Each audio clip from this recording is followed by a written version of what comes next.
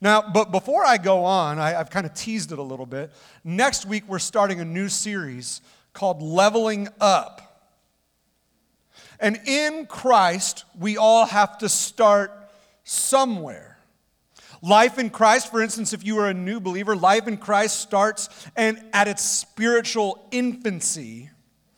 But then steps are made in our life where we begin learning and then we start putting to practice elementary principles as described in Hebrews chapter 6.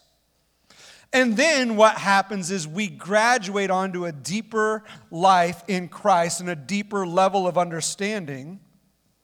But many are asking questions like, how do I get there?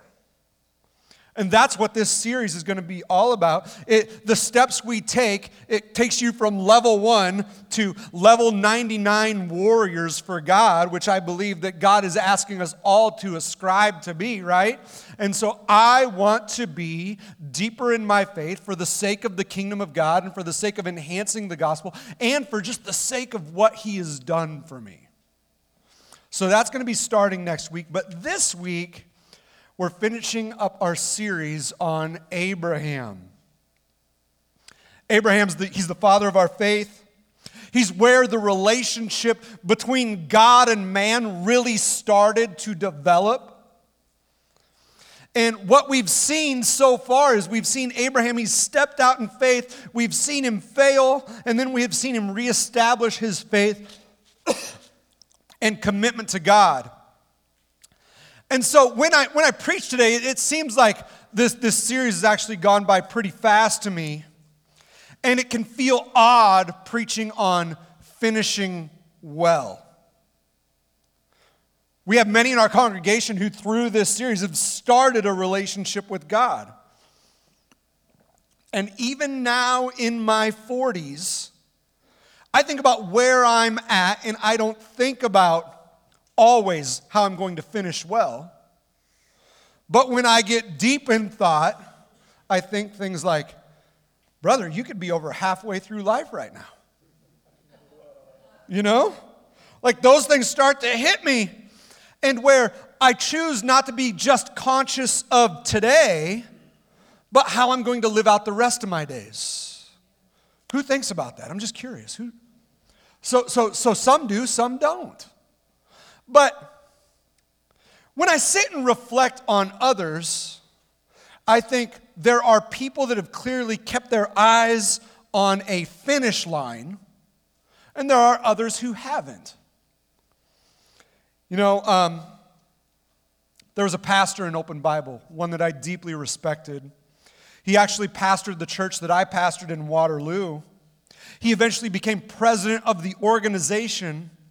And then later in life, he allowed a situation to divert him to a false gospel, where he believed that anyone would go to heaven regardless of their beliefs because God's grace is so great.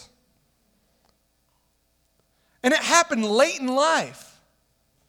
And I'm like, how does that happen to someone who's served the Lord such a long time, come to a deep level of understanding, sought Him regularly, then in an instant, their faith changes? There's another pastor who, in his 50s, he had been married to his wife for 26 years and ended up having an affair with the church bookkeeper. And I hear these stories, and it deeply affects me because here are men and women that I have greatly respected, and at some point along the way, they got off course, right? And knowing that these things have happened, and it's happened with people that I respect and love, what I tend to do is I tend to be extremely cautious and reminded that I'm not above falling. Who can say amen to that?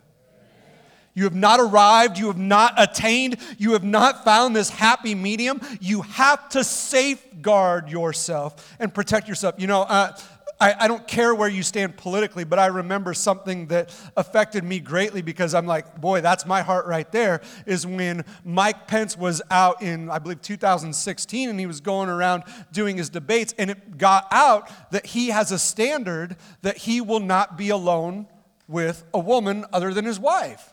And I remember him kind of getting made fun of in the media about this. And I'm thinking, wait, no. That's a great principle. That's a tremendous principle. He has set up a safeguard to say, I'm sorry, I never want to compromise my marriage. I never want anyone to look at me and think that I am not above reproach. And so he set up that standard. And where we finish in Abraham, as I read this scripture today, I'm going to be honest with you, it's not particularly deep, but it speaks to the future generations that come after Abraham. And so I want us to read Genesis 25, 1 through 11. If you would turn there with me, please. We're also going to have it up on the screen, but we're going to be reading out of Genesis 25, 1 through 11. This finishes up our series in Abraham. Let's begin.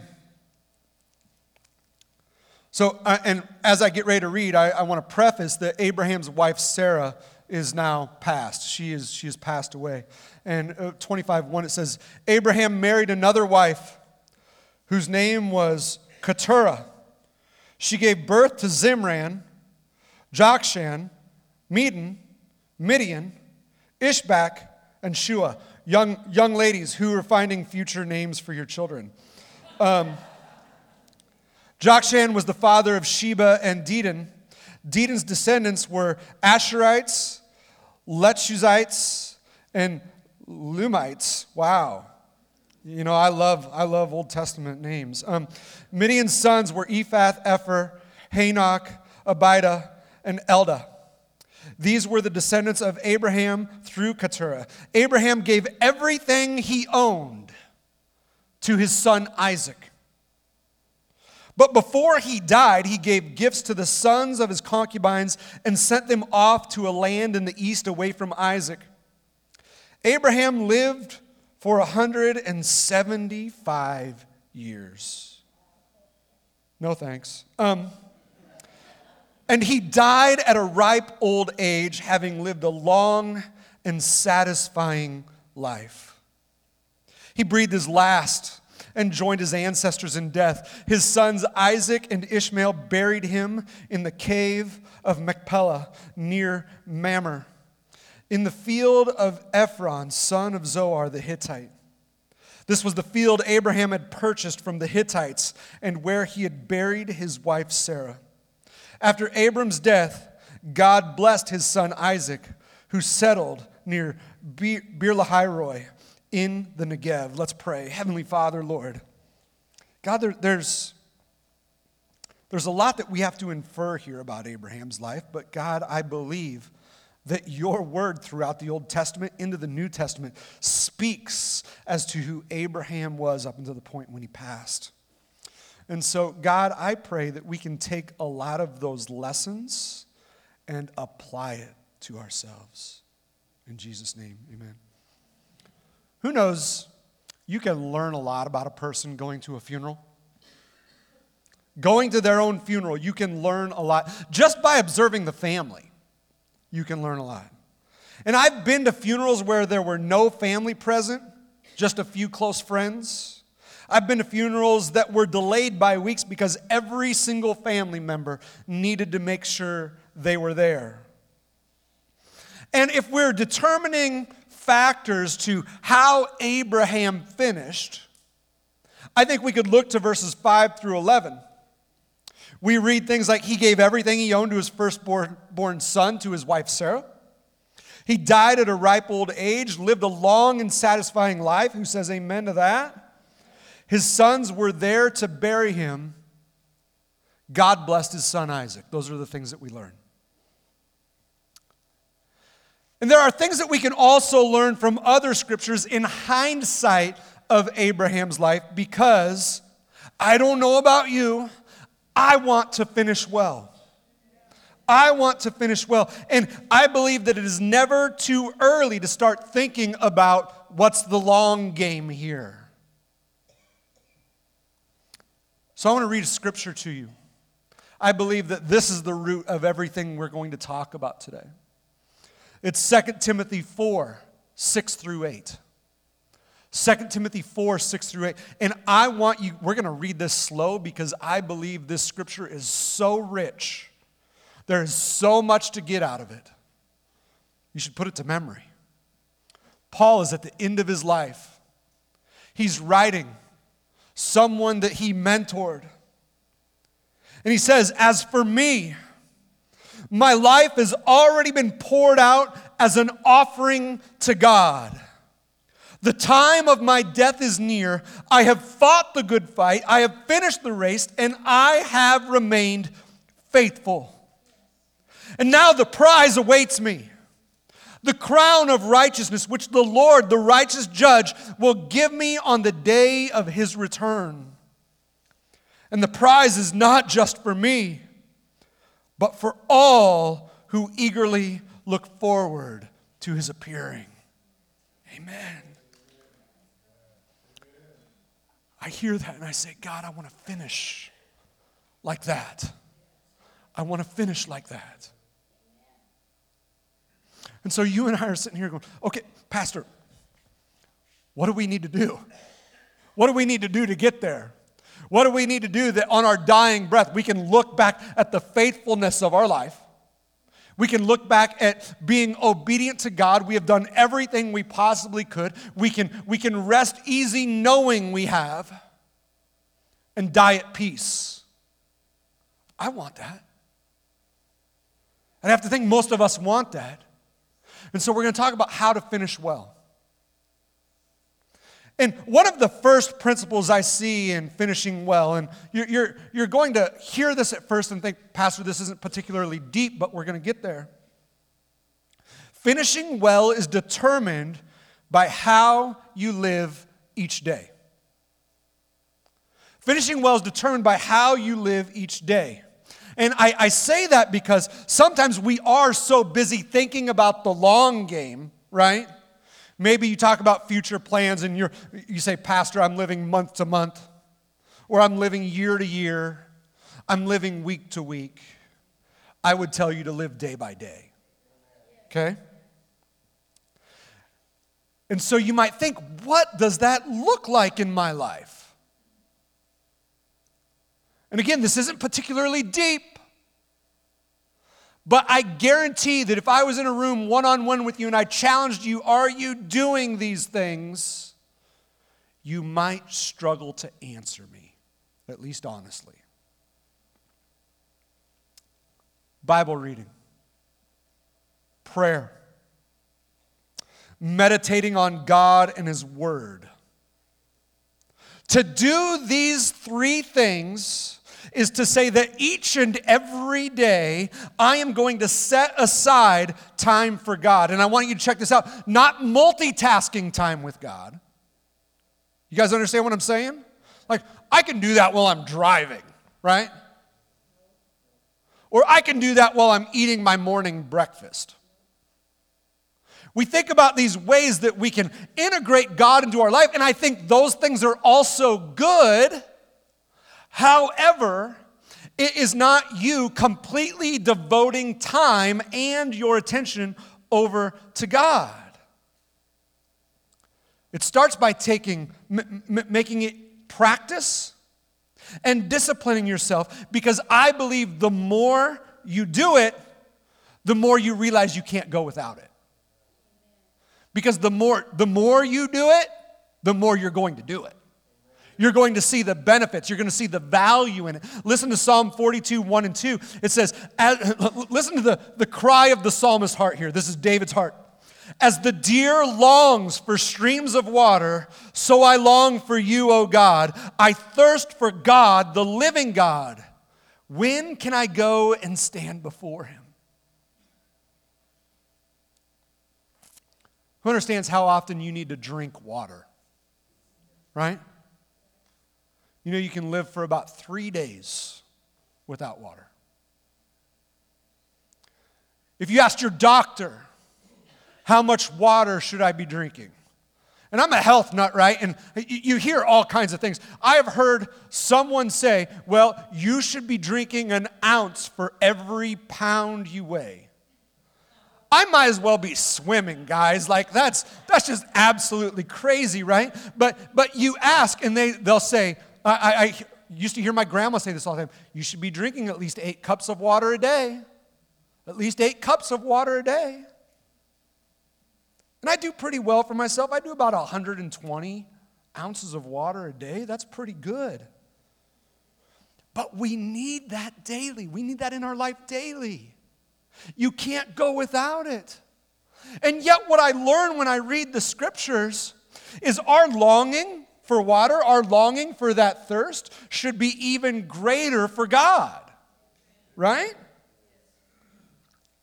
So if we can all agree, yes, Pastor, we should be doing this daily, when do you put it in your schedule? You know, we're busy people. And if we choose to say, I'm going to be intentional about my relationship with God, when is the best time for you to devote your time to Him? I'm going to tell you for me, and I'm a strong arguer of this too. It's at the very beginning of the day. And there's all sorts of reasons for this. First off, I wake up more focused rather than when it's later in the evening. And what I am doing is, and this is the key part of it, I am setting aside that time before I do anything else. Because I'm going to tell you, once my day starts, everything is open to chaos, is the best way I can say it. And then I do not know where that day is going to take me. And then when I used to say, you know what, I'll do it sometime later, I'd be laying my head on the pillow that night thinking, oh, I should have done it. I'm too tired now. Go to sleep.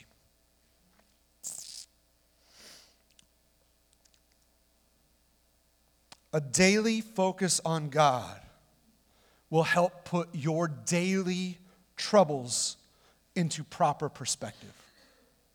And so you have to schedule it. You have to be intentional about it.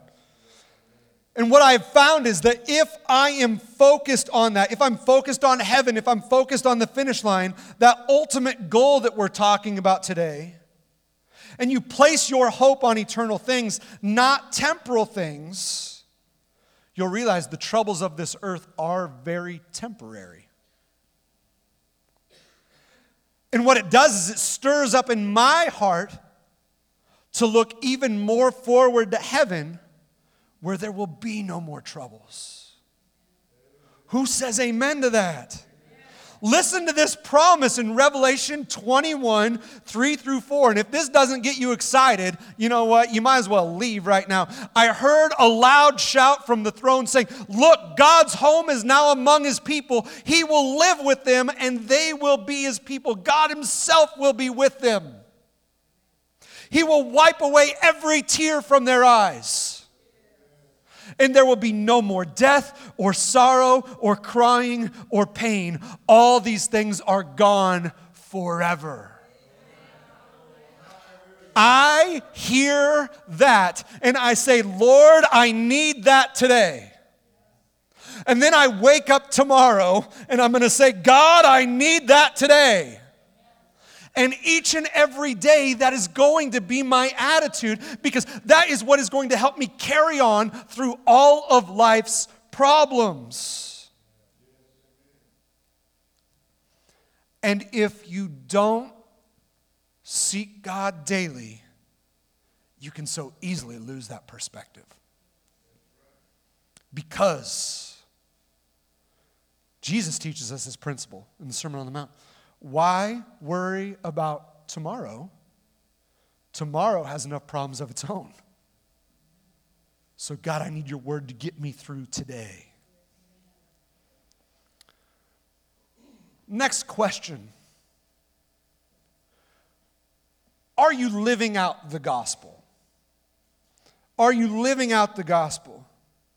We can agree spending that daily time with God is essential, but I think it is worthless unless we know how to live it out, to live out our walk. And I think it starts like this. In relation to God and Jesus Christ, how do you view your life? Jesus tells us this parable of a Pharisee. And we know that Pharisees at the time, they were the religious leaders. They were the ones who felt they needed to do each and everything by the book, right?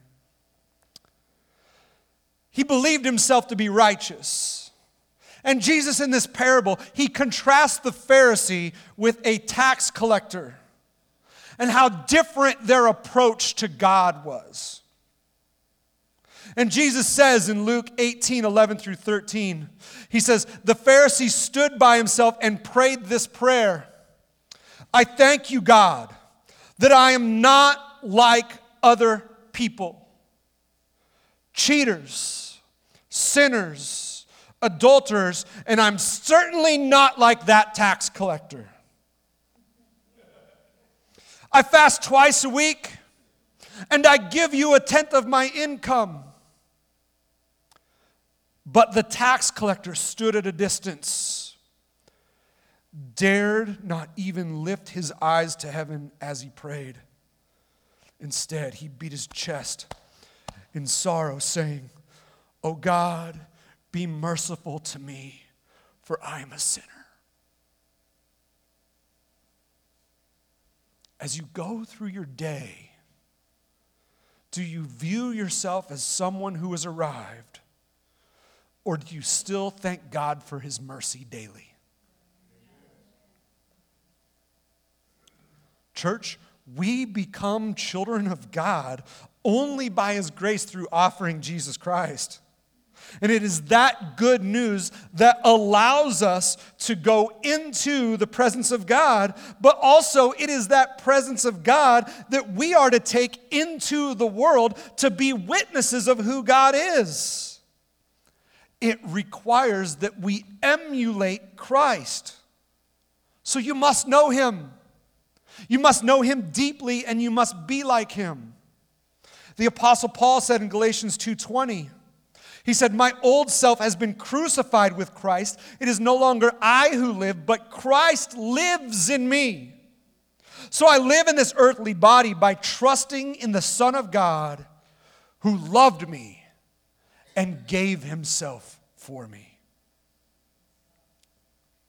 So when you go out each and every day, as I can imagine you do, before you leave the house, you look in the mirror. Some of you don't like what you see. Some of you are really impressed with what you see. But you're looking in the mirror. And how do you see yourself? Do you see yourself as someone who's like, man, I look good today. I got it going on. Or do you look at yourself and you're like, could be better. But when you look at yourself, can you see Christ? Do you see yourself clothed in Christ? And to do that, it requires that effort each day to be reminded that we are no longer to live for ourselves, but we are to live for God. And it's not that we are to go out and perform like the greatest actors the world has ever seen, right? It has to come from a genuine place that we know who he is. Because people know when they see something real versus something fake. They know it. So don't fake your walk with the Lord, and I'm not asking you to. I'm asking you to make it true. Because the world will look at you to see whether or not you are living out the gospel. Not just by your successes and your blessings, but as Kelton alluded to about Job, through the trials, right? So can you truly praise God and glorify him in all things? I've seen both in people with their successes and failures, but I am telling you, the world is sitting back and watching and saying, okay, they had this thrown at them, now let's see what they do. They're watching. 1 Thessalonians 5, 16 through 18 says, always be joyful. How often? Always. Always be joyful. Never stop praying. Be thankful in all circumstances. How many circumstances? All. For this is God's will for you who belong to Christ Jesus. Amen. Then also, we should have a daily commitment to be a living sacrifice. The scriptures say that Jesus gave himself up for you. Do you understand what that means? He gave himself up for you. That means there was no selfish ambition. There was no agenda. He did solely what was best for you. He gave himself up for you. He went to the cross. He was a sacrifice for you. And Romans 12 also tells us that we likewise should be a sacrifice. But it says something interesting, and I want you to hear it. It's Romans 12:1. Paul says, and so, dear brothers and sisters, I plead with you to give your bodies to God because of all he has done for you. Let them be a living and holy sacrifice, the kind he will find acceptable. This is truly the way to worship him. Before Jesus Christ, there were daily sacrifices made. But they weren't sacrifices of living. They were sacrifices in death, right? And now Paul uses this turn of phrase because a living sacrifice, what it does is it speaks to this daily presentation of yourself. Surrendering your will, surrendering your agenda to the purposes of God and what he wants. In Leviticus chapter 6, verses 8 through 13, we're not going to read it, but it's a great reference for you because it describes the priest's duties of presenting a burnt offering twice a day. They would do a burnt offering in the morning. They would do a burnt offering in the evening. And so what happened was there was always a burnt offering being consumed on the altar. And so that sacrifice was described in two different ways. One, it was a whole sacrifice, not a partial one. So they didn't say, well, let's sacrifice half the animal in the morning and then we'll sacrifice the other half the animal in the evening. It was always a whole sacrifice. And the other thing we can learn from it is that it was continual. There was something always burning. The fire kept burning. Church, what we can learn from this, present your body to God daily as a living sacrifice because of his mercy on your life, right? And if you do that, because think about this, by all right, we are destined for hell. By all right. But in view of the gospel, we have received his mercy. In light of this, the Apostle Paul refers to him as a bondservant. So what he is saying is, because of what Jesus Christ has done for me, I must live for him. So it is our aim, it should be our goal to keep that fire burning each and every day. Can I get an amen? Amen. We should be doing that. But Paul refers to himself as a bondservant. And what he is saying is, because I recognize what God has done for me through his Son, I am now bound in service for God because of this mercy I have received. And to truly be a bondservant is one who gives their life to the one they call master every day. Every day. All that to say, there isn't a day where it's like, God, I gave you yesterday. Today is my day. It's my day. I need to take a me day. I need to take a break. I'm telling you, that is a cultural mindset. That's toxic. We should give God each and every day, and not just every day unto the Lord, but we should live contrary to worldly thinking. Second way, finishing well. It's determined based off of how you approach God. And something significant I want to ask you, because if you don't understand this, we are going to be talking about this more and more, and I want you to understand it. Ask yourself this question: am I walking in the fear of the Lord? You know, scriptures teach us to have no fear except for the fear of the Lord. Proverbs 9:10 says, the fear of the Lord is the foundation of wisdom. Knowledge of the Holy One results in good judgment, but yet at the same time, Scripture tells us not to fear anything else. 2 Timothy 1:7, it says, for God has not given us a spirit of fear and timidity, but of power, love, and self-discipline. And so, where do these things work together? What does that look like? And I'm telling you this, our fear is an appropriation of what has power over us. I want you to hear that again. Our fear is an appropriation of what has power over us. So you need to ask, what am I fearful of?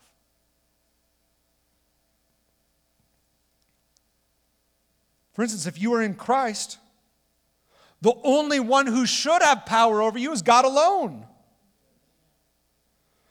And if we believe there is no power greater than God, and we also accept that He has authority over all things. So if we accept that upon salvation we become a child of God, there should become no fear of anything in our life but God Himself. And I want you to understand something about this fear. It's not like a scary movie kind of fear. Not a haunted house kind of fear. But the fear of knowing that God is in charge. He is my judge. He created me. He is the final authority in my life. So imagine you have done something wrong, and your punishment is a capital punishment. It's punishable by death. And you're getting ready, you're going before the judge, and he alone is going to determine your outcome, whether or not you're going to live or you're going to die. And he is going to weigh all the facts of the case, and he is going to make his determination. The feeling that you have of standing before that judge is the appropriate fear of the Lord. That's the appropriate fear of the Lord. Except we can have comfort and security in knowing if we're living for Christ. Jesus Christ is our mediator. So when the judge, he's weighing all the facts, what happens is that Jesus Christ is sitting right at the right hand of God.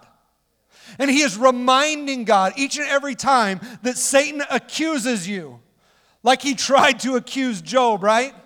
Like he was wanting to do. Every time he accuses you, you have Jesus sitting at the right hand of God, and he is reminding God, no. My blood covers that sin. It covers their sin. You can see this play out in Revelation 12, verses 10 through 11. And so what you need to accept for your life, there is no force on this earth more powerful than God. And so if you accept that, if you choose to believe in His sovereignty, you must also believe in His love. And this is important. Because God is powerful, but you don't need to be scared of Him. You shouldn't be scared of Him. And I'm going to tell you, a lot of people in our nation, they don't have an appropriate understanding of God, because if we call God our Father, there are many who don't have good relationships with their fathers. And so they have trouble how they view him. And I am telling you to view God as the one who holds all authority and power over you,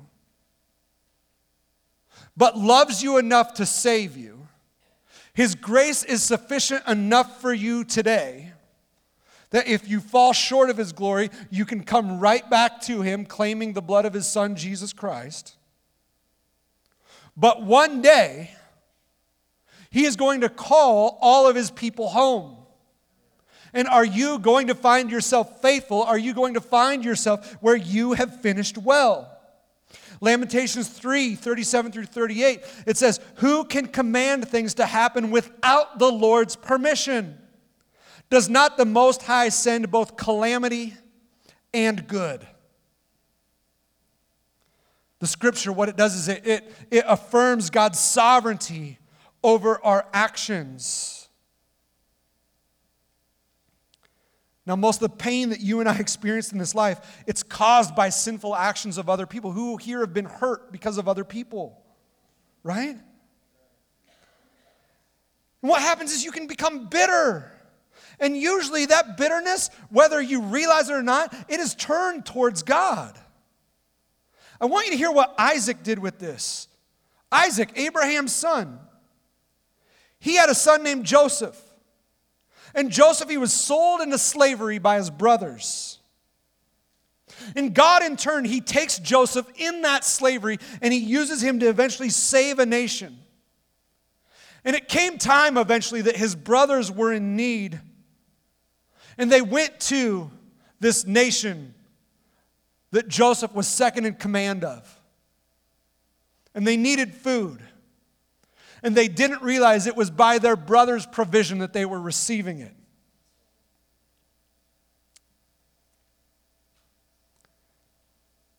And Joseph created an opportunity to reveal himself to his brothers. I want you to listen to what he says in Genesis 50:20. "You intended to harm me, but God intended it all for good. He brought me to this position so I could save the lives of many people." Do you see how he chose not to live in bitterness? But he realized that through each and every step, God was in control. Church, God is in control of the difficulties and the pain in your life just as much as he's in control of the good parts of your life. In referencing back to 1 Thessalonians 5:18, give thanks to God in all circumstances. And no matter what bad happens, nothing, and I repeat, nothing can separate us from God. You know, I was debating on skipping this section of Scripture, but I think it's too valuable and important. Romans 8:38 through 39. Paul says, "And I'm convinced that nothing can ever separate us from God's love.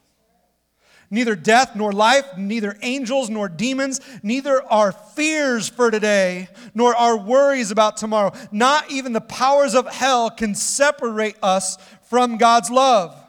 No power in the sky above or in the earth below. Indeed, nothing in all creation will ever be able to separate us from the love of God that is revealed in Christ Jesus our Lord." It is his love, church, that binds us, so we push on, we continue on for him, and that's where we finish today. Church, finishing well is determined by finishing. Have you ever picked up something you didn't finish? Maybe it was a book. Gentlemen, perhaps it was a project your wife gave you. The Apostle Paul, he refers to our life in Christ as a race. He does this in 1 Corinthians chapter 9. He does this in Philippians chapter 3. And then we have a verse that we've already used in 2 Timothy 4:7. Have you ever ran a race and not finished? You probably don't want to raise your hand to that answer. I know people that have gone out for half marathons, they've gone out for full marathons, and they didn't know what they were getting into. And they gave up. The most important thing about finishing this race is to understand the race that you are running and finish it. Like that book you read, that project you start, this race is worthless as incomplete. Can't you agree? And so through everything good and everything bad, we must keep our eyes on that finish line, that goal we are headed towards. So when you keep focused, that puts our daily life into proper perspective. Not allowing ourselves to get distracted by the world or thinking too big sometimes. And I want you to think about this for a moment.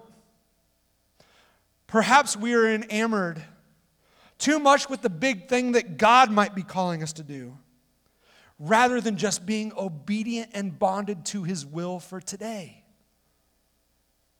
So we can have the best of intentions even in God and still get distracted.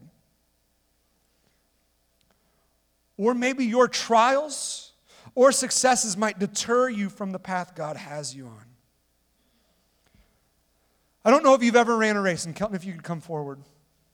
In 2012, I was up to running 6 miles a day, and I got plantar fasciitis. And I remember when I was just first starting out running, and I remember that mile, the first time I ran a mile, seemed excruciating.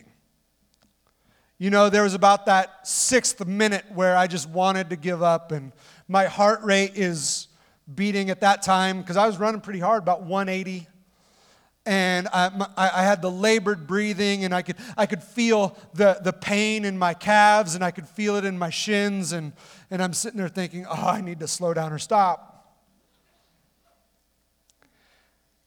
But then eventually, I just kept on running, and I broke through some pain. And then I was able to stretch it out to 2 miles, and then eventually to 3 miles, then eventually to 4. And what would happen is, sure enough, I could count on it almost every time I would get some pain in my shins, and I would get some tightness in my calves, and then sometimes my breathing would get out of control, and I'd need to remind myself to breathe normally. But once I started to do that, I could push through. And what I realized is when I focused on everything I should be doing, that pain would subside. It would go away. You know, the Bible says that if you're going to run this race, you need to remove everything that slows you down. Listen to Hebrews 12, 1 and 2. This is our last verse for today. It says, therefore, since we are surrounded by such a huge crowd of witnesses to the life of faith, let us strip off every weight that slows us down, especially the sin that so easily trips us up, and let us run with endurance the race God has set before us. We do this by keeping our eyes on Jesus, the champion who initiates and perfects our faith. Because of the joy awaiting him, he endured the cross, disregarding its shame. Now he is seated in the place of honor beside God's throne.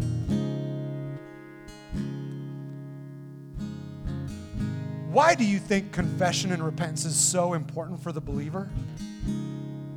It's because what you're doing is you're stripping off a weight.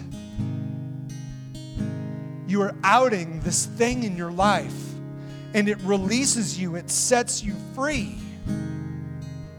And I'm telling you, you have an opportunity today to cast that off. Cast that off and be that man or woman for God who says, I am going to give my all. That way, when the day eventually comes, that when you have died, you are standing before the judgment seat of God, and He looks at you and He sees His Son resting upon you. He sees that sacrifice and He says to you, well done, my good and faithful servant. That's why I run. so I can hear that. And church, you got to give him each day. You got to give him everything that you have. And you got to strip off every weight that is going to slow you down. So what I want you to do right now is I want you to bow your heads. And I want you to be open to the moving of the Holy Spirit in your life. To ask, what's holding me back? What's slowing me down? What do I need to remove? What do I need to cast off?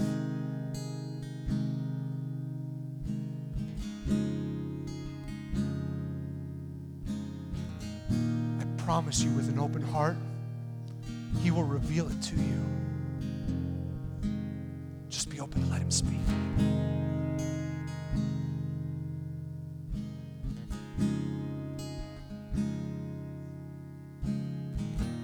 I want the prayer altar team to come up one last time.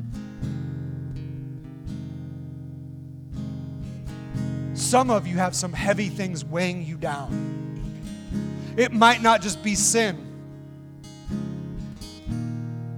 You might be facing some demonic oppression and other hindrances, maybe sickness. And you want to make a declaration, I'm casting that off today. I am not letting that thing weigh me down.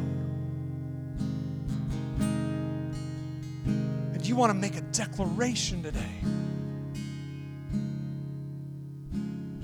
I'm going to ask you to come down here in a moment to remove that weight. But I'm going to ask everyone right now to stand.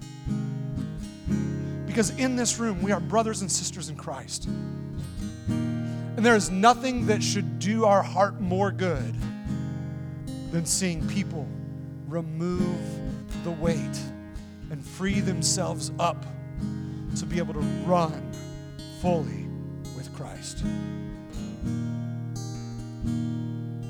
So we're going to praise him. And as we praise him, if that's you, if you need to remove, I want you to come down front. I want you to stand with someone in agreement in prayer that today's the day I cast that thing off. If that's you, let's go to battle together.